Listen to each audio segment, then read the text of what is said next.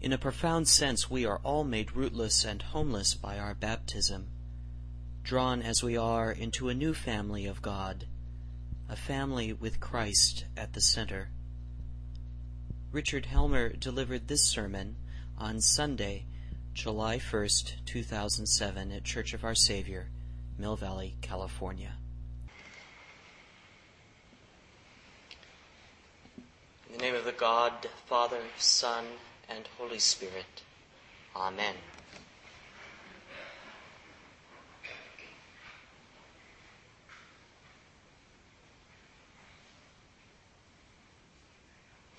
With so much action this morning focused on Elijah and Elisha as they approach the Jordan, that eastern boundary of Israel, I'm fascinated by this curious verse from our reading from 2 Kings. 50 men of the company of prophets also went and stood at some distance from them as they were standing by the Jordan. So just who were these guys? These 50 nameless prophets lost to history and to story, except to the possible collective name, perhaps, of Elijah and company. I wonder, too, what they might have said to one another as a series of extraordinary sights met their eyes: the parting of the waters, the whirlwind, and the chariot of fire. This text that is now so emblazoned into our psyches that it affects our language, from the words of "swing low, sweet chariot" to the almost cliché expression of "taking up the mantle," this text about Elijah and Elisha is filled with the encounters of a wandering life without family, where the other followers become our family, even without a home, at the edges of the tradition and culture. In its own way, then, the Jordan River serves the story as the boundary between heaven and earth, and here those 50 stand.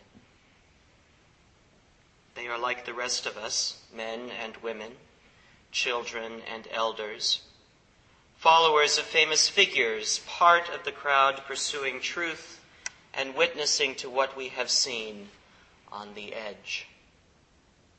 Sometimes we are wayward, sometimes we are uncertain, sometimes we are confused by what our leaders are telling us, but we are here with Elijah and Elisha at the Jordan, seeking something great and awesome, watching the passing of the mantle to a new generation of prophecy. In the gospel, we encounter a Jesus this week that few of us want. A Jesus who has, in the words of Luke, set his face towards Jerusalem for a final showdown with the religious and political authorities of his day.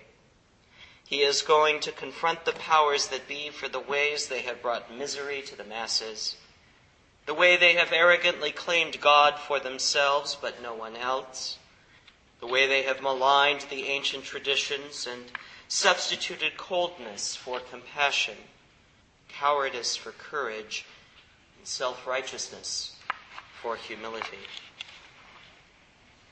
It takes no amount of genius to realize how such a confrontation will likely end. The Romans aren't fools, after all. They've shown the world in general, and Israel in particular, how rebels and criminals are best dealt with.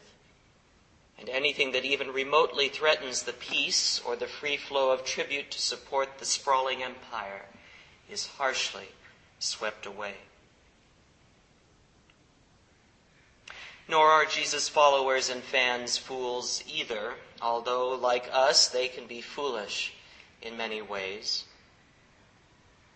The Samaritans, outcasts from the greater culture of Israel, take on a special place in Jesus' ministry. We know, of course, the beloved parable of the Good Samaritan in Luke's Gospel. We remember the Samaritan woman at the well who has a profound theological discussion with Christ in the Gospel according to John.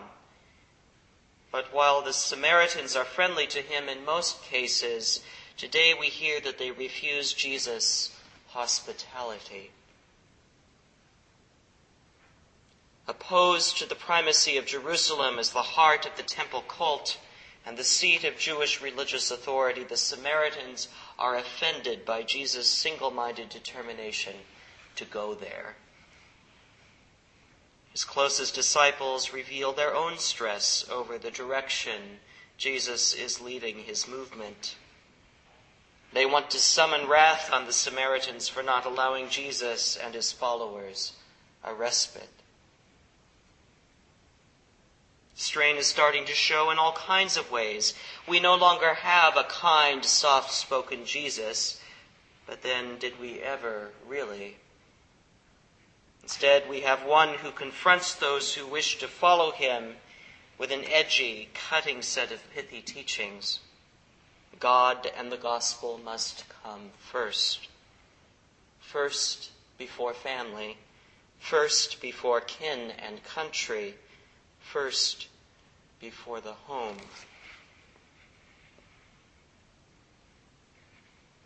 In the Eastern Christian tradition, as my spiritual director is fond of noting, water, it is said, runs thicker than blood. Do you remember your baptism? Many of us don't, but have you yet fathomed its consequences? We pledge to put God in Christ first. Or, for many of us, our parents and godparents dared to pledge it on our behalf. This is a bold claim Jesus places on his followers and on all of us. Like Elijah and the company of prophets, Jesus and his companions across the ages are not beholden to deep roots. Baptism, in a way, leaves us all rootless, and even in a profound sense, especially for those of us and all of us who are wealthy in the grand scheme of things, in a profound sense, we are left by our baptism homeless. The Son of Man has nowhere to lay his head. And we must be prepared, as harsh as it sounds when necessary, to let the dead bury their own dead. We are not subject to the past any longer, but rather to the future with God. Nor do we spend all our time and energy on saying goodbye, looking back to what we might or could have been otherwise.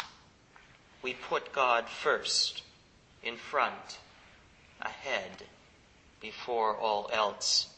And in doing so, any family that might travel with us will see us slowly but surely transformed. Any friends we make or have slowly recognize that we belong to no one, but ever to someone else. The good news today we hear most from Paul's letter to the Galatians.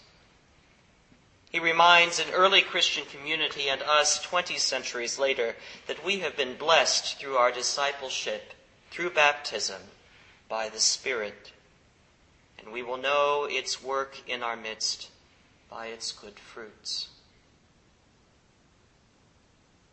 No longer with our identity ultimately found in bloodlines or lineages, we are part of a new family of the Spirit now.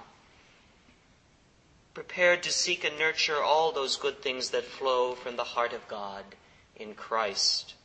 Love, joy, peace, patience, kindness, generosity, faithfulness, gentleness, and self-control. The waters of baptism do indeed run thicker than blood for us as Christians. And the best works we have known here at Church of Our Savior and in the greater church and amongst our sisters and brothers around the world witness to the power of this Spirit. But where Jesus calls, we must follow, sometimes through suffering, sometimes through joy, often through both at once and always through grace. That is our lot in life as Christians in community, seekers on a journey, the frequently unnamed but ever-present body of disciples and teacher, Lord, and Savior, perhaps best known collectively as Jesus and Company. That community with few roots as the world would recognize them. That community that breaks bread and shares the cup. That community that revels in water, in song, and claims no ultimate home here, but only an ultimate home elsewhere, in what is not yet fully realized, home in the heart of God. Amen.